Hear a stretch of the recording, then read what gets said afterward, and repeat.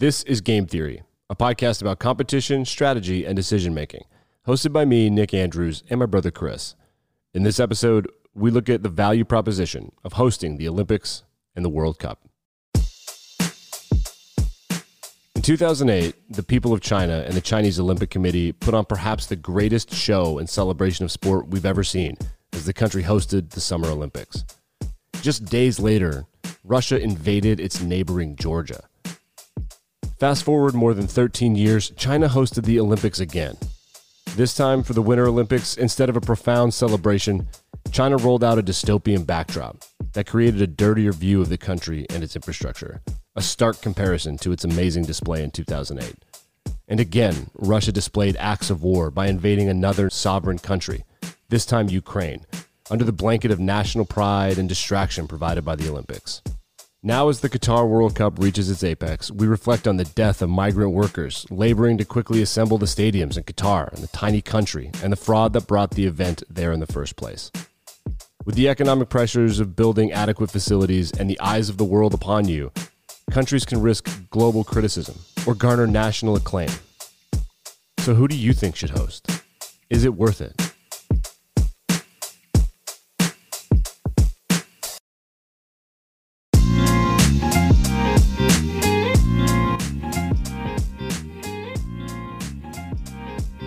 And welcome to episode 51 of Game Theory, podcast about competition, strategy, and decision-making.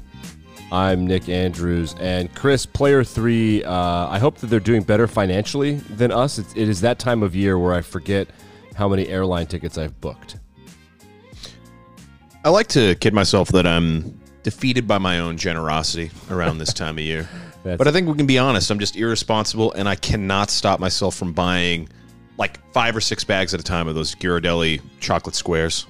You know, dark chocolate ones filled with sea salt caramel or peppermint. Those, this is a hot debate. We'll just start a fight right now. Those, the ones with the peppermint, or the Lindt truffles. Okay, so this isn't going to start a fight. This is just going to start like an internal struggle that I'll never get out of, because I'll tell you what, I don't know if it's like the different textures, or I don't know what the magic ingredients are in the Lindt truffles, but I would get down a whole bag of those in one sitting and not feel bad about it. Them and the sweet tart ropes lead my life in. Those are so good. Those two things. That's like oh yes, I'm a big fan of 20-year McClellan and Jack Anniversary Edition.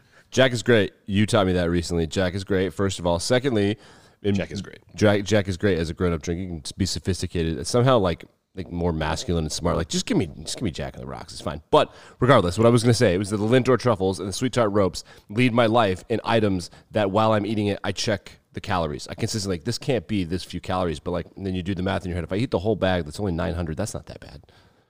Yeah, it's like how quickly can you how long does it take you into the process of eating one of those bags to justify all the calories? Like, it's probably fine. It's only triple digits. Yeah, and speaking of things that'll ruin your country's well-being for decades, this episode today is about hosting the Olympics and hosting the World Cup and the dirtiness behind it, and then also whether or not it's a good idea or if it's a bad idea. And Salt Lake City got screwed, and Qatar and Russia. We're going to get into all of that. It's going to be exciting. But also next week on episode 52, depending on when you're listening to this, we're going to teach you how to win Christmas. I don't know exactly what that means yet. We're still kind of putting the finishing touches on that episode, but I do want to put in parentheses that we will also teach you how to win dreidel, because Hanukkah and Christmas are overlapping this year, again, for this second or third time about the last 5-10 years, I think.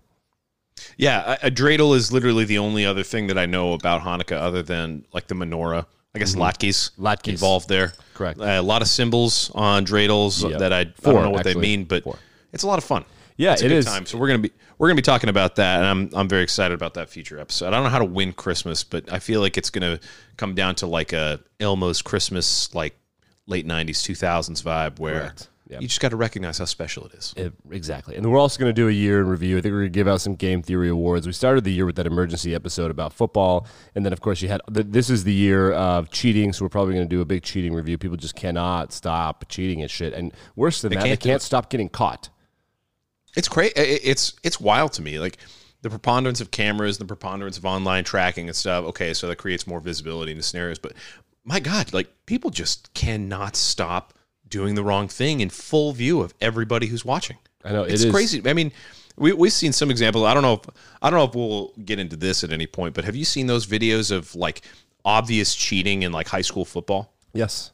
Yeah, there's a video a couple of weeks ago of a ref like obviously moving the chains mid-measurement. Yes. There's a terrible call last weekend that's like the player was fully a yard short of the end zone, and a referee called it a touchdown. It's like, man, that you know, you should never attribute to malice what could be attributed to incompetence. And this is high school, but this is a state championship game, man. I mean, they take their football seriously in the South. So I got to wonder what was going through this guy's mind.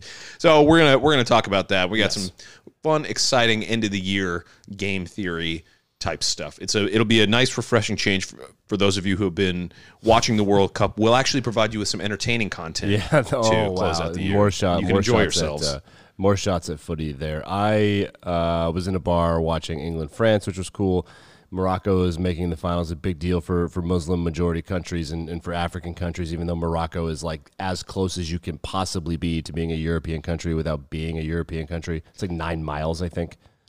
Yeah, Google Morocco colonial history real quick, and you'll see that particular narrative has, it's a fun one. You know, they get a rise out of people. They speak French there mostly, I think. So I don't know what they speak there. They're playing France today or tomorrow or whenever this episode drops. I don't know, but let's talk about how to get the Olympics and the World Cup to your home country. So I'm going to start this off by saying my introduction into the seedy underbelly of this was when we were wee lads. Salt Lake City, which was essentially our home city. It's like we lived in a town outside of town, outside of town, outside of state, outside of prison, away from Salt Lake City. It feels gross to say that, having grown up in a vastly superior state, but it is the closest city to us. Mm. And I like Salt Lake City. I don't care what anybody says. I would move there in a heartbeat.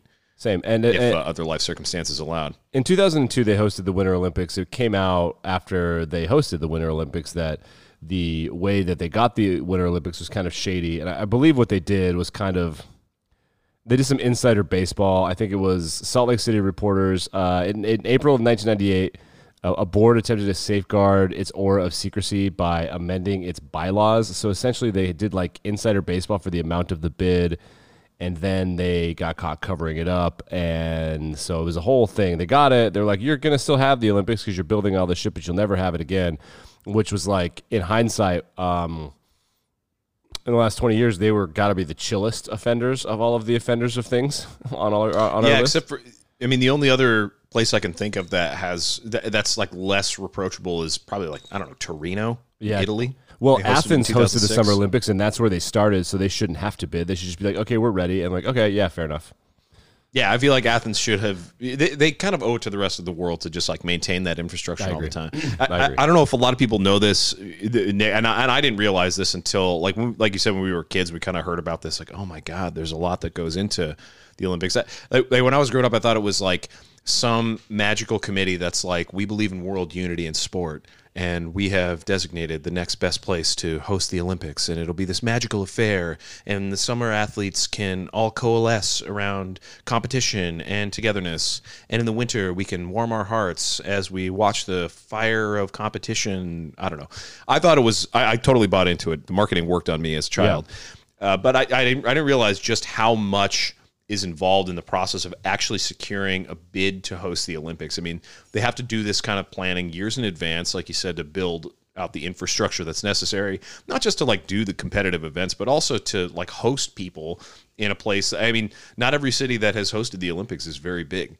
Some places are like kind of small, like mountainous villages, especially in the Winter Olympics. And so they don't have like the hotels or the transit or the dining options necessary to host the Olympians and all the fans that are going to flock to see the events. So there's a lot that's involved there. And I think a lot of people, obviously people ask the question more and more as you get closer to when the actual Olympics are going to be. But I think it's become a little bit more salient in popular imagination in recent years, most notably with Tokyo 2020/2021, but with the World Cup as well. I mean, people should be asking the question, like, how much does this cost, the city that's actually going to host the event, the country that's going to host the events, and is that cost worth it? I mean, is this something that countries should actually try to continue to do, or is it better to say like, no, actually we're okay with not hosting this? Yeah, and I think part of this is so we should differentiate the World Cup and the Olympics. They have a lot of things in common, and when we talk about the World Cup, we're talking about the men's World Cup. We can talk about the women's World Cup, but the women's World Cup is a little bit different because it doesn't hold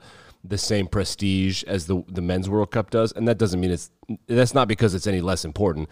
The reason it's true, because of a systematic bias against women's sports. I mean, there's just less interest, and there's major equality issues. Like the foreign countries that compete against men in like other Olympic games and soccer do not have the same level of equality and don't afford the same level of resources to women who would play the same sport. So correct. There are some like actual national level systematic biases built in as well that make it less competitive, and I think less and there's less demand for it. There's another thing so that's part of it. The other reason is that unlike in men's soccer or football, the men are not allowed to within a calendar year compete internationally as an amateur, which is the Olympics kind of technically are, and as a professional. So you make money for FIFA. So what I'm saying is that like Neymar and Neymar famously did shirk his FIFA responsibilities to compete for his country because they hosted it. But most men, Cristiano Ronaldo, Leo Messi, all those guys would not. So that means the Olympics are much closer to like college all-star teams, where in women's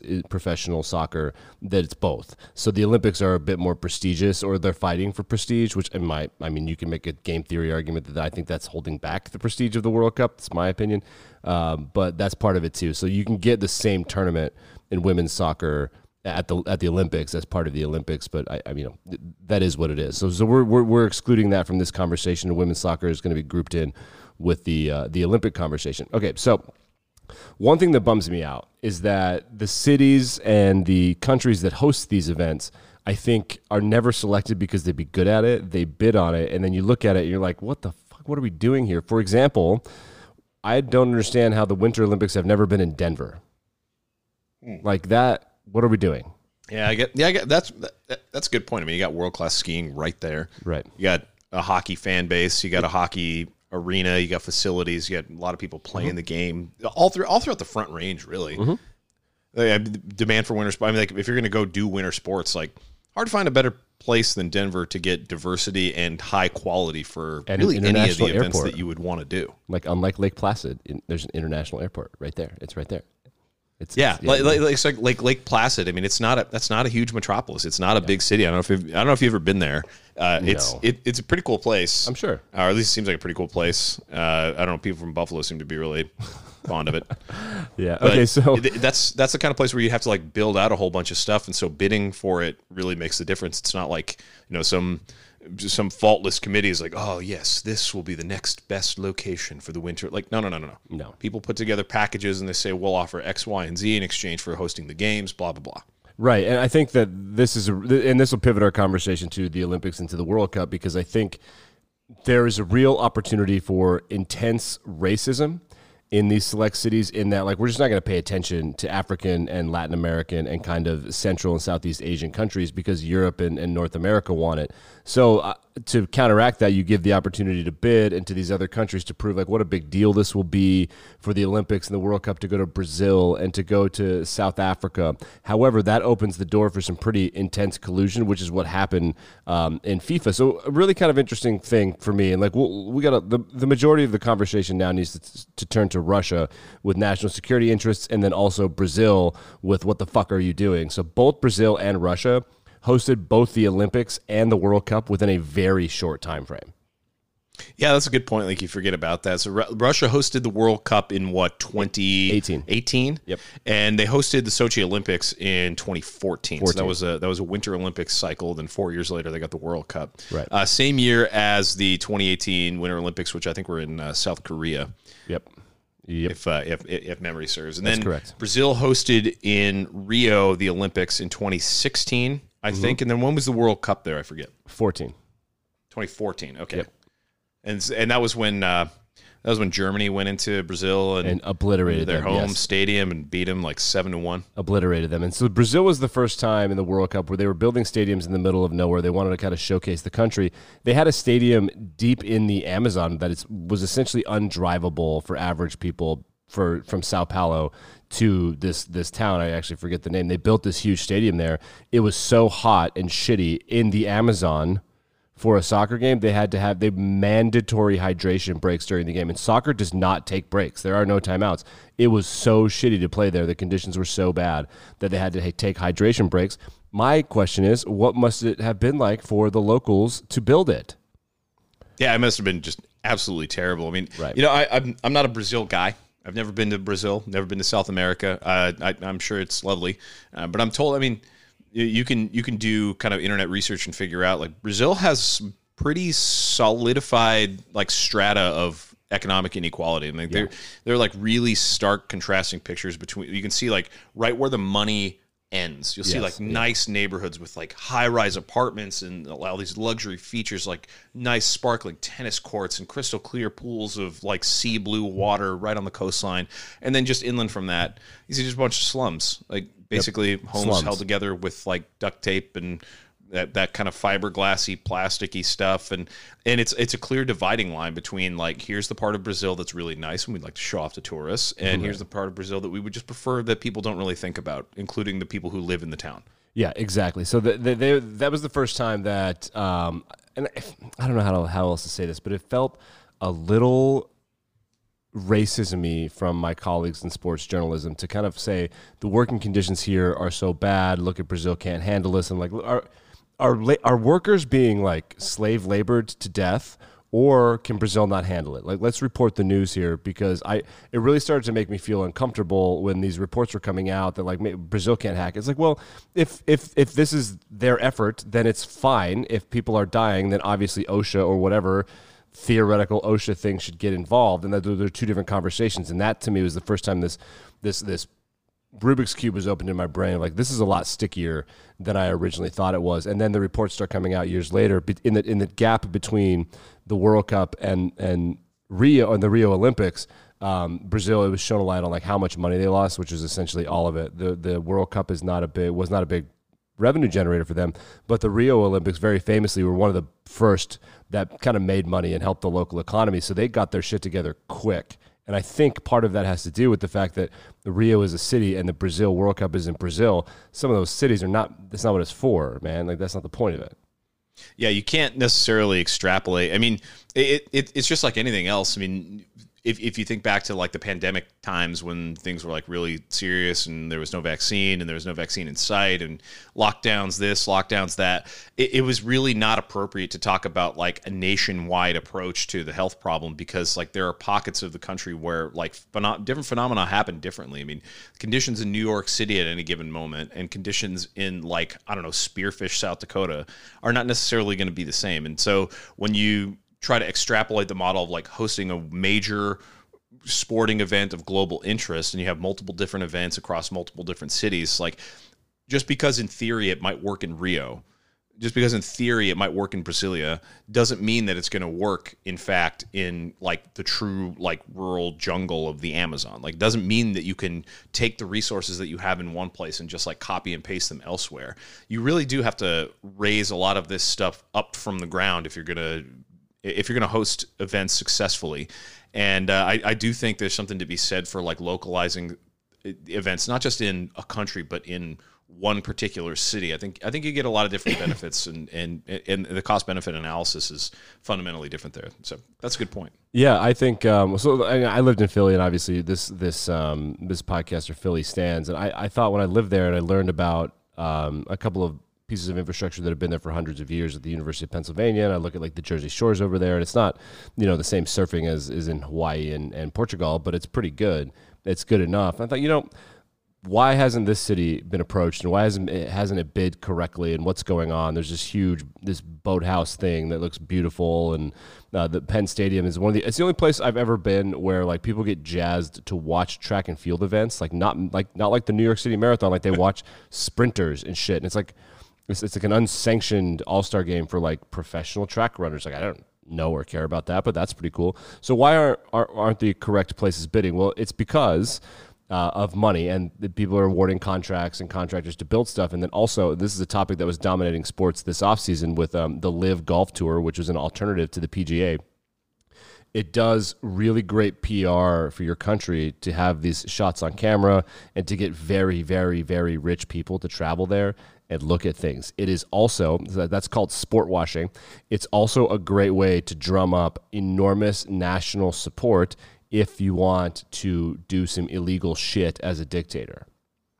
Yeah, there's a huge national security angle to this. So the sport washing, really great term. I mean, somebody that I used to work with said once tried to tell me that the Olympics is never about the sports. Like, well, no, it is about the sports sometimes, but yes, you cannot ignore the importance of like the international diplomacy, the international image kind of angle. And one of the things that's like a really common playbook for the dictatorial types, for the authoritarian types. I mean, everybody wants to show off their home. Everybody wants to show off where they're from and show off how much better they are than everybody else and how nice everything is going to be for everybody. But authoritarians and dictators tend to use that to basically scrub away all the negative aspects of their image and kind of redirect the conversation to, oh, look how wonderfully put together this city is. Look how well run this country is. Look how successful they are at sports.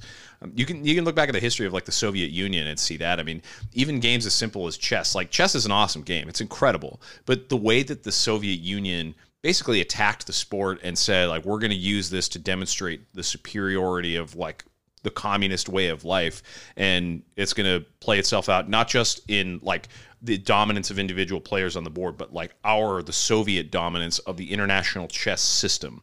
And it was like that for all kinds of other sports. I mean, there's a reason the Soviet Union just got good at basketball. There's a reason the Soviet Union dominated the hockey world in international sports for decades, really. And that's because they use sports as a thing that people can kind of like culturally latch onto and support, and that gives dictators and authoritarians, I think, a sense of like soft power, basically like protection.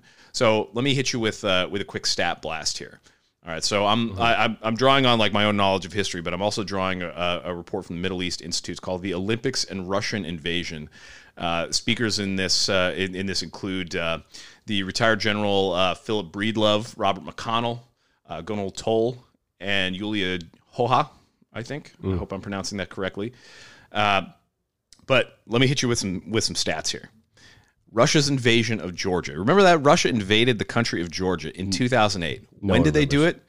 During the Summer Olympics in Beijing. Yep. In the August, the Olympics had opened on August 8th, 2008. The number 8 is like a vaguely symbolic of prosperity in traditional Chinese culture, or at least that's what they marketed it as. The infinity and symbol. So. Yeah. So during the 2008 Summer Olympics in Beijing, Russia invaded a foreign country. Then, in 2014, when they hosted the Sochi Winter Olympics, like days after that, Russia invaded Crimea and annexed sovereign territory like they're a friggin' kingdom in the Middle Ages. Right. So then, analysts were like, well, gee whiz, this Vladimir Putin guy has this history of using major international sporting events to cover up or like to coincide with actual hostile military operations and take sovereign territory. So when in the winter of 2021 and the early winter in 2022, a bunch of Russian forces were like amassing at the border of Ukraine, and people were wondering, well, what's going to happen? Is anything going to happen at all? Yours truly took the courageous position that like the day after the Olympics end in Beijing again, Russia's going to invade Ukraine. And wouldn't you know it, like 2 days after the Olympics ended in Beijing, Russia invaded Ukraine. Yeah. And so like this persistent pattern, it's like fool me once, strike one, fool me twice, strike three. Right. And then Vladimir Putin is going to take another swing anyway in 2022. So like sport washing does a lot more than just like bolster the image of a country with a lot of inequality. It does more than just like make people think a really cool city is really cool when actually there are problems under the surface. It can literally be a cover for a sovereign country to attack another and engage in warfare. And that's something I don't know. I think that's something to keep in mind and something to consider when it's like, oh, well, it's fine that Qatar got the World Cup. It's fine that Russia got the World Cup and the Olympics in such short succession. It's fine that China keeps getting the Olympics. Like it'll all work out. And I don't think that's the case. What's really interesting to me is that, so I think from a Russia, I mean, I don't want to push back. I guess I want to further your Russian observations because, like, I mean, it's not that I observed it. Also, it's like it fucking happened. I was there. I read the news. Right. I think that a lot of it has to do with, because you'll notice these are Winter Olympics twice. I think for Russia, it has a lot to do with they feel fucking cocky. They're like, this is our time. We're good at shit now. Like, check this out. Look how good we are. It's like Sochi.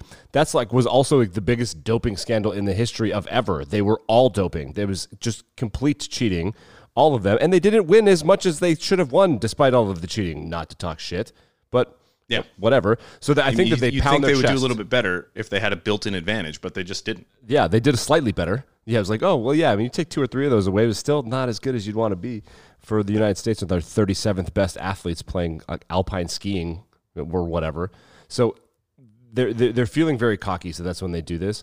So for Beijing, the 2008 Olympics was a masterclass in just controlling your population. It was kind of amazing how like their opening ceremonies is something that just straight up is not physically, you can't best it. It was amazing, especially in 2008 for them to pull off some of that stuff. It was really incredible what they did. It was jaw-dropping what happened. However, the 2022 Winter Olympics were a goddamn joke and made China look disgusting. It was the grossest shit I've ever seen on TV. There was like one of those ski events was by a nuclear power plant. We're like, what the fuck am I watching? So I want to clarify on that. In past life, I used to do some engineering. I don't know that it was a nuclear power plant, but what we saw was like the cooling towers. It has that. It's not a parabolic shape. It's like a paraboloid, I think. Sure. Where like the mathematical.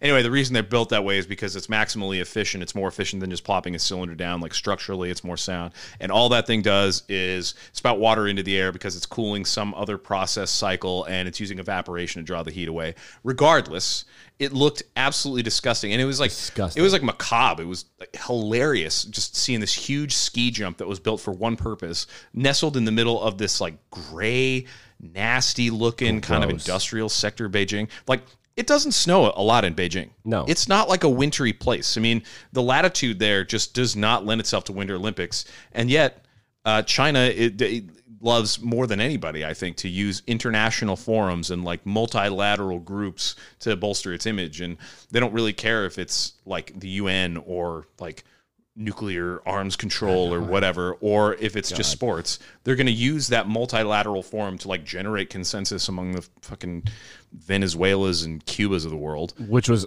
so that's what I want to talk about. Like, what if it backfires and the consensus is, holy shit, it sucks there. So if anybody's ever watched The Sopranos, the opening credits of The Sopranos where they drive by all of those like gas plants in northern New Jersey. So if you ever heard the phrase armpit of America, New Jersey is the armpit of America, it's not because the state of New Jersey is gross. The armpit of America, if New York City is the head, the armpit of America is this gross, swampy, wasteland cesspool bullshit outside Newark. If you've ever seen it, that's where China had the fucking Olympics. It was disgusting.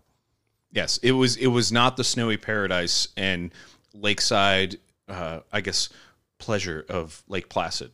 It wasn't the rustic mountain home of Torino. Right. It was a disgusting, large, heavily polluted, one of the worst air quality cities in America on average. Just this nasty industrial mess in the winter that does not conjure up any kind of positive imagery. It doesn't make people feel like, oh yeah, it's wintertime and the spirit of competition lives on. Like, well, no, this is really gross. We're like basically working in an industrial park, pretending that China is like, I don't know, leading the way as we all march together toward unity. It just really, really, it's completely the opposite of what happened in 2008. Spectacular show, this kind of like coming out party for China. Like, we know who China is now. Yeah. It's not like this mysterious kind of developing country that spent the last several decades, getting stronger economically and becoming like the world's most populous country, and like this like kind of sleeping dragon is arising. Now it's like, no, this is just a really gross kind of image, and they're using sport clearly to try to bolster that. But man, it did backfire this time. For me, it was strange because I think I have a lot of fascination with most white people in America. Like, I would like to go to Europe. The 2008 Olympics, when I was 18 years old, I was about to become 18 years old, was the first time I was like, because I remember we watched it at our uncle's house in California.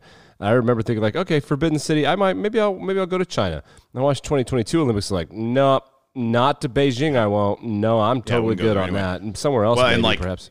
And now as we're recording this, the zero COVID policy in China has been reversed. Like within the last week, they took this draconian approach that just like weeks of quarantine have been required for people going into and out of the country and into and out of different cities and provinces.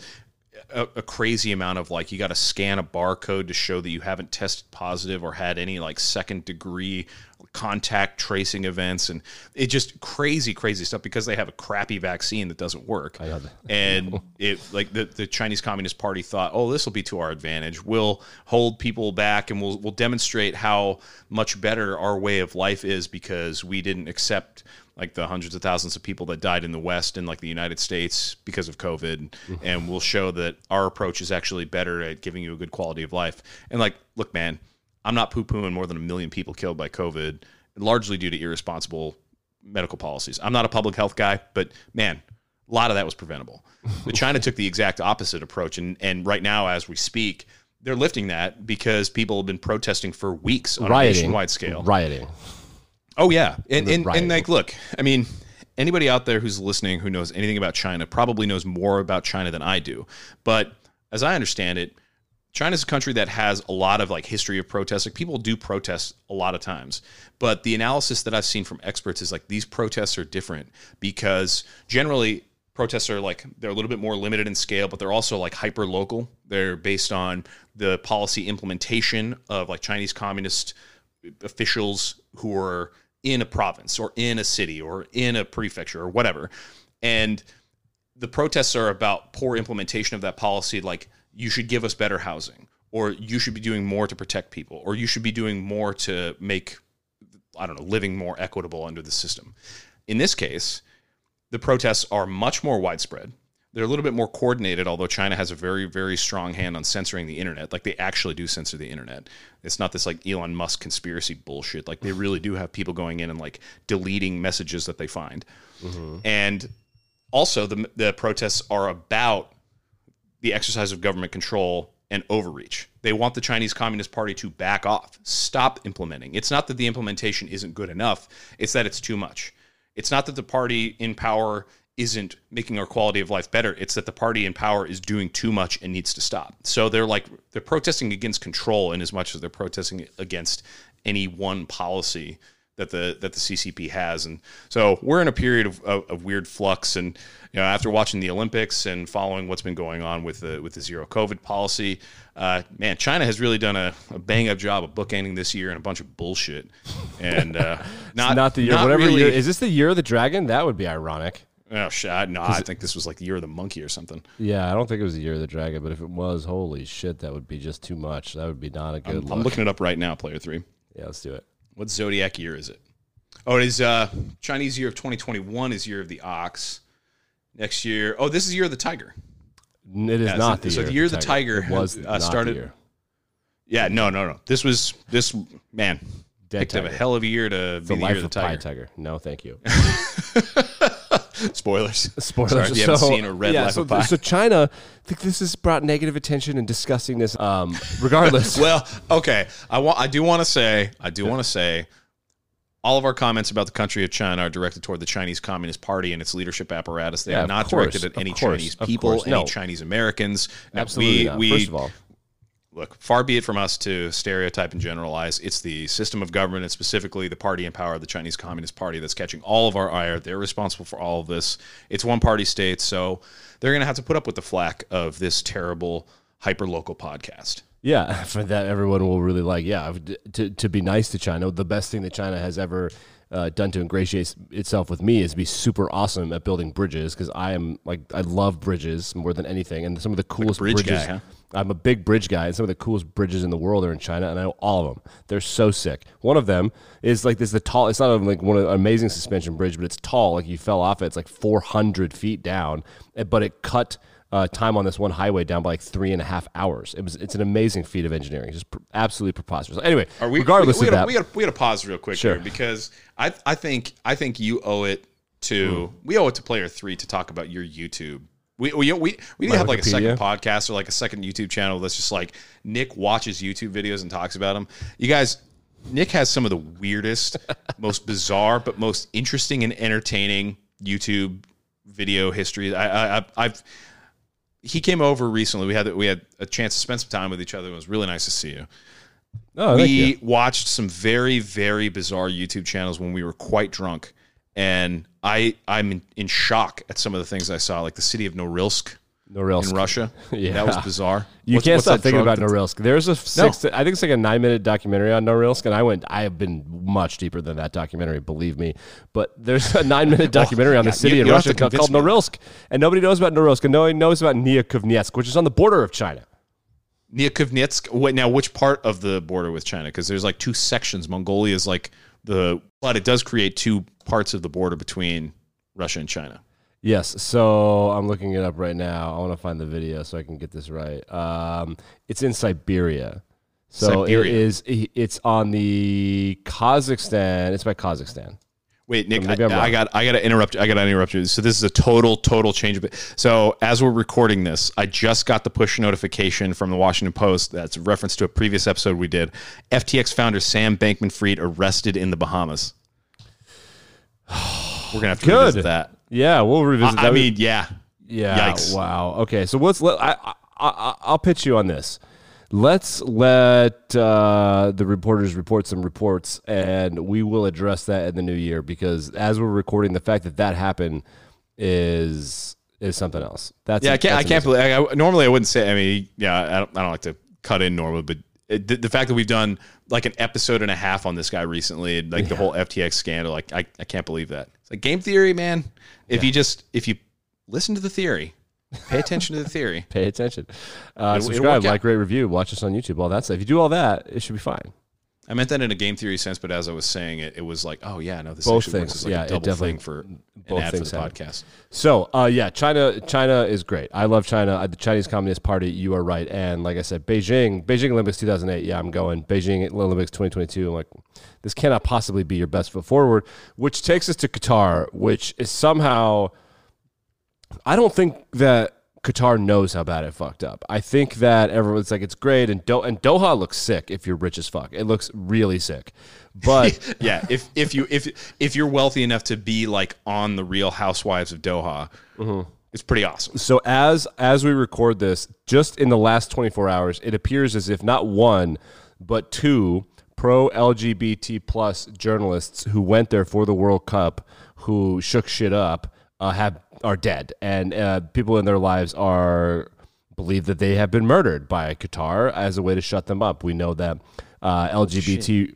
Yeah. We'll discuss that. I heard about the journalist Grant Wall. I believe there was a journalist from the United Kingdom. Here, I'll pull it up right now. Grant Wall was a 30-something journalist who was he was an LGBTQ. I don't want to say he was an LGBTQ journalist. He was a sports journalist who was pro-LGBTQ rights, and kind of went there and shook the tree a little bit and made a lot of, the fact that the Qatari government was kind of shutting things down and was like, you're not allowed to talk about this. We don't want people discussing these rights. A lot of the teams had bans supporting different things in their countries, one of which simply said love, and they're like, take that shit off right now. So essentially what Qatar did is they told FIFA and a bunch of the other rich people that were involved, like Budweiser, it's going to be fine. This is going to be the most chill Qatar's ever going to be. And then like 2 weeks before, they're like, yeah, we lied about all of that. Nothing will happen. This will never be fun. Budweiser, you can't even show your shit. So this says Khalid Al-Mussam. He's a Qatari photographer. Wow. Yep. Local boy. Yep. So it looks as if cause of death unknown. He collapsed. The death is chilling because he's not the only person who has died. Popular American soccer journalist passed away over the weekend. It collapsed, so like poison or something. I mean, who knows? We'll never. I'm sure the autopsy is not exactly going to be forthcoming, but it looks bad. In addition to that, there's no premarital sex, so there are threats of 7 years in prison. Alcohol had to be served in a very specific tent between 6 p.m. and midnight.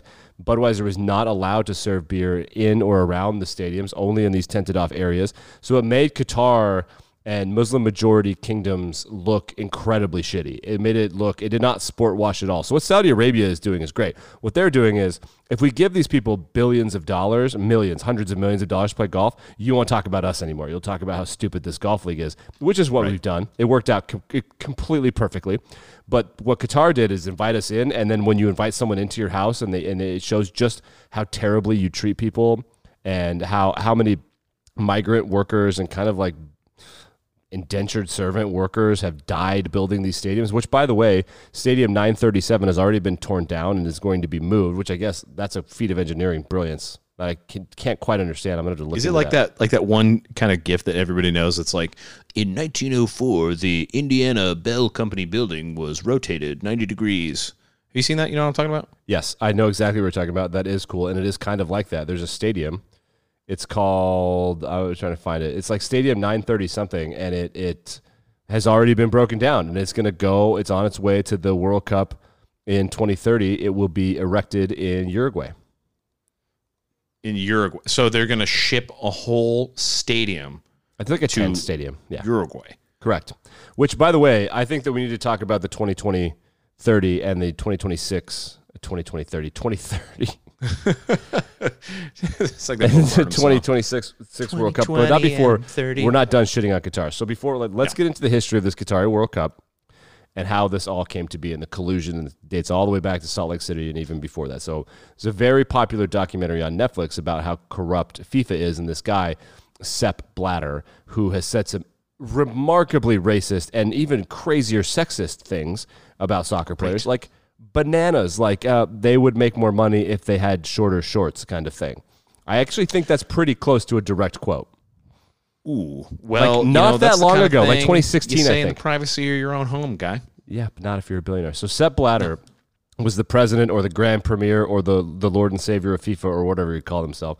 You know what I mean? Man in charge. HMFIC. So he realized that a lot of developing third world countries at the time in the 70s really loved soccer. And so he realized the World Cup can be a way to kind of have this traveling roadshow. He was also a brilliant marketer. He understood how to make Coca-Cola involved and Chevrolet sponsor Manchester United. He understood how to eke money out of soccer, which is hard because there aren't any commercials. No, he crushed that stuff. Very weird. Very different model from football. Right, exactly. So a bunch of old white European men, mostly European white guys, kind of ran FIFA for 30, 40, 50 years, and then they started taking kickbacks, and it got a little nasty. The first big, ugly black eye was with the 2010 World Cup, which was in South Africa. It was a huge, huge deal culturally because the World Cup was going to the continent of Africa. I don't think the Olympics have never been to Africa. Like, that's a huge deal. Yeah.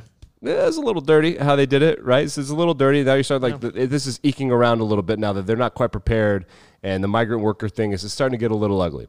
So then after that, it goes to Brazil. And then so they award about a couple, I think 6 years out so the country can prepare, and then they announce another one. Sepp is getting old. All his friends are getting old. So what they decide to do is take all of the cash cow from the contracts of bidding for the World Cup. They take 2 bids at once. There were finalists to pitch the World Cup, right, like where it should be.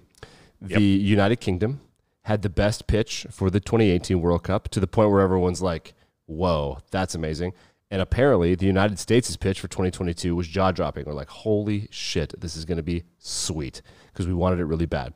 Then, in a double announcement, they announced Russia and Qatar, to which everyone in the room responded, "You're joking." Fuck? Right. And Bill Clinton was in there, and there was footage of him reacting to the announcement, and it's like, whoa. Somebody got in through some back door that we did not perceive during these negotiations. So, but this is what was really fascinating, and there's very famous John Oliver about this back when he was it kind of new, and it was still trendy and not annoying. Oh my God! When?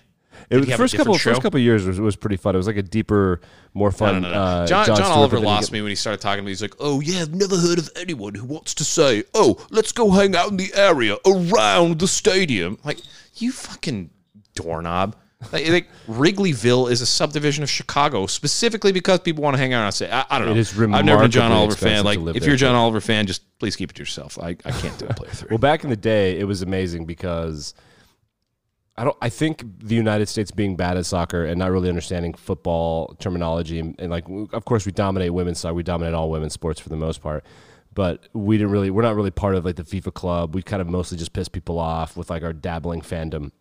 However, FIFA fucked over Bill Clinton, and Bill Clinton was like, okay, we're not the British, we're not the French, we're not just going to take this laying down. So they went over to the CIA and the FBI and the Department of Justice and be like, look what they did. And the Department of Justice is like, and there's so much evidence, we could use a win. Holy shit. What do we do with all this? Right. So then they just went to Switzerland and they're like, hey, you're indicted now. And they just took them, a bunch of dudes. I think they like had guys, they had them extradited and shit, and all of Europe was like, we never want, you can do whatever you want in soccer for the rest of your lives. We love you so much. This is a corrupt, awful organization. Thank you so much. You guys are the gods. We'll call it soccer for a whole day. We'll call it soccer. Incredible. It's soccer. Yes, it was a whole thing. So in the documentary, they talk about that, and these old men, they kind of cashed out by awarding it twice. It's just a disgusting display of douchebaggery. And it is just like the cheating thing. Underestimating who's paying attention to what you can get away with. Because if they hadn't pissed us off, if they had just fucked the British and not fucked the Americans, this would be chill. Yeah, it's true. I mean, like, look, sometimes you got to acknowledge, like, just because you think you got a slick plan, just because you got an inside with somebody who's making decisions, just because you've gotten away with it in the past, doesn't mean that you're not going to be held accountable because some bigger, badder dog is going to come to town and they're going to tear you to pieces. That's exactly what happened here. You're going to get caught. When you overreach, you're going to get caught. Yeah, and that's exactly what happened. So now I want to kind of talk about the next two World Cups. The next two World Cups are going to be collaborative World Cups, and I can't describe to you how much I'm on board with this because this is going to be awesome. The World Cup has been such a loser for money and communities like Doha. Doha can handle a World Cup event. Qatar cannot. No. Uruguay cannot host the World Cup, but Uruguay, Argentina, and Peru can. Yeah, or Chile. That's really, really cool. That is incredibly cool. You get to talk about like regionalism. You get to transcend borders, and I don't know if this is like too pie in the sky, but like in a time when nationalism is on the rise, and especially like a lot of like really dangerous ideologies in the political right, and it's crazy. So like to see the model that we're going to trot out during the 2026 and 2030 World Cups being based on some kind of like actual unity and actual international collaboration, I think that's really cool. So we'll just mention in 2026, North America is hosting, which is to say Canada, the United States, and Mexico are jointly hosting the World Cup. Of course, the U.S. being the geographic center and really the driving force behind this bid is hosting a vast majority. So I'm just going to run through the cities where you can expect the World Cup action to come to you in 2026. So in Mexico, there are 3 locations. There is a stadium in Guadalajara, Estadio Akron. There's a stadium in Mexico City, of course, Estadio Azteca, very famous. And in Monterrey, they'll also be playing games. Then in Canada, they've got 2 sites, and it's not just East Coast sites. It's Toronto and Vancouver that will be hosting games in Canada. Then the U.S. has 11 cities that are going to host. Atlanta, Boston, Dallas, Houston, Kansas City, Los Angeles, Miami, New York / New Jersey, because it's MetLife Stadium, Philadelphia, San Francisco, and Seattle. So a huge variety of sites all across like the whole continent, not just the United States. I mean, this is really like a almost like a quarter sphere of the earth is going to be hosting this World Cup.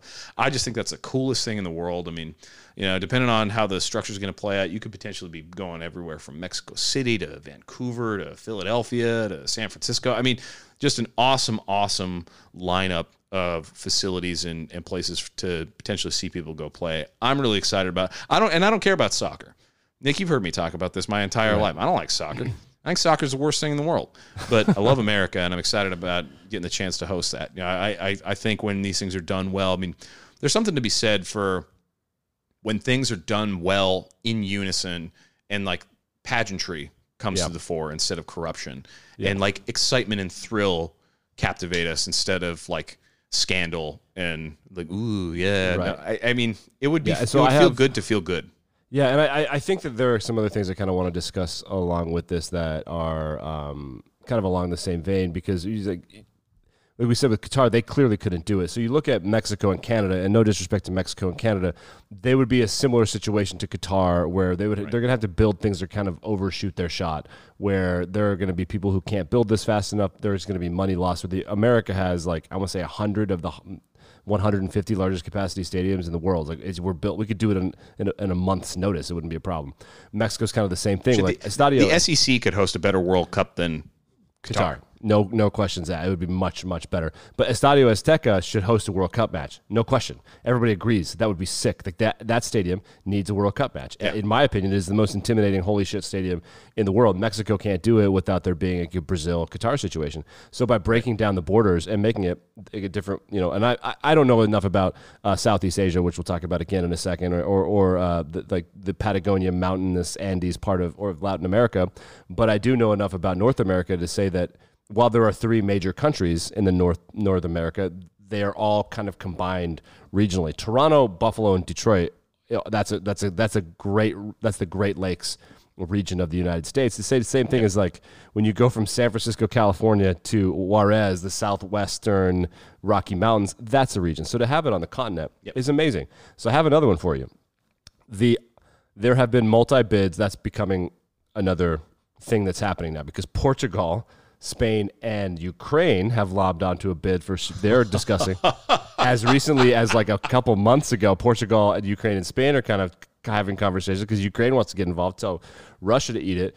But more impressively than that, South Korea, sort of China, parts of like the Chinese Football Federation is kind of flirting around, but South Korea and North Korea are having conversations with FIFA about having the World Cup on whatever city is on the other side of the border in North Korea, and they promised FIFA that the two countries would shore up and again, we just had this conversation about Russia. So while we're breaking down barriers in Latin America and breaking down barriers in the United States, is this a trick, or is this would be one of the most monumentous moments in geopolitics in a century? Yeah, that would be pretty remarkable. You do see every once in a while. I want to say at the 2018 South Korea Olympics, I want to say that there was like a display of the Korea unity flag. So there's, of course, being different countries, North Korea and South Korea have different flags, but I think there was a moment where the players I think the opening ceremony, like the competitors from North and South Korea are marched together, or like the South Korean athletes had the flag of like Korean unity, and it's kind of like a generic looking flag, but I mean it's like the whole peninsula displayed on a single banner together, unified, no lines, no divisions, none of that kind of stuff. So you love to see that kind of symbolism, and like, man, on the one hand, I really want that to be true. I really want that kind of thing to work out. I think that'd be awesome. On the other hand, yeah, don't know if you can trust that. So the most recent World Cups have been awarded. We're going to the United States, like you mentioned, all those places like Vancouver. Yep. You said Vancouver, right? That'll be fun. Yeah, Vancouver, Toronto, the Canadian sites, and then all across America, and then Guadalajara, Mexico City, and Monterrey.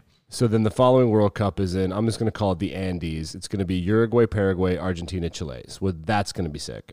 That's going to be awesome. Because that's where football is played. The filthiest players come from that part of the world. Those guys can do some sick. That's Leo Messi and Suarez and all those guys. Those are sick players.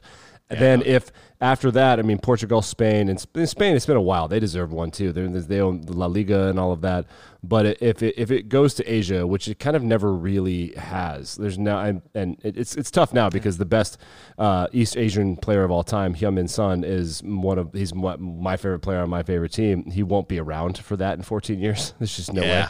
But you can't have a soccer career that long, man. No, but I would just I see the moment of like him as a South Korean being like, look at, we're all here, and even if China were to, so I from what I understand, China is they're the most apprehensive from what I understand right now about the bid. But North Korea and South Korea are very much like, yeah, we'll make friends of this in China. I imagine if I were the Chinese Football Federation, I'd be like, we'll wait and see on whatever this mess is. We're not going to declare sides right now.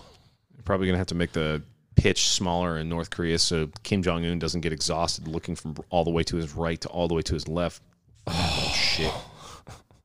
That guy's such a turd, man. Yeah. I don't care if I'll torpedo this bid if it means I get to talk smack against that little guy. Yeah, and I think that, I mean, as much as the Beijing Winter Olympics were garbage, I would love to see a World Cup match at that fucking stadium. That would be crazy. That'd be sick. Yeah, what is like the bird's nest? The bird's nest was. I don't even know if they do anything there anymore. I don't think they do. Yeah, well, China just start playing American football? What are we doing? Yeah, dude. Yeah, have the Pacific Division be like, oh no, we meant the Western Pacific. The Western Pacific. Yeah, well, we can have like the Pro Bowl Shanghai, and Hawaii Macau. for real now. You just have it in Hawaii. I mean, truly, Super Bowl, Pro Bowl, every bowl should be in Hawaii, man. I'm sure the Hawaiians would love that. You know what they love is people visiting. Yeah. Well, sweet tax money, baby.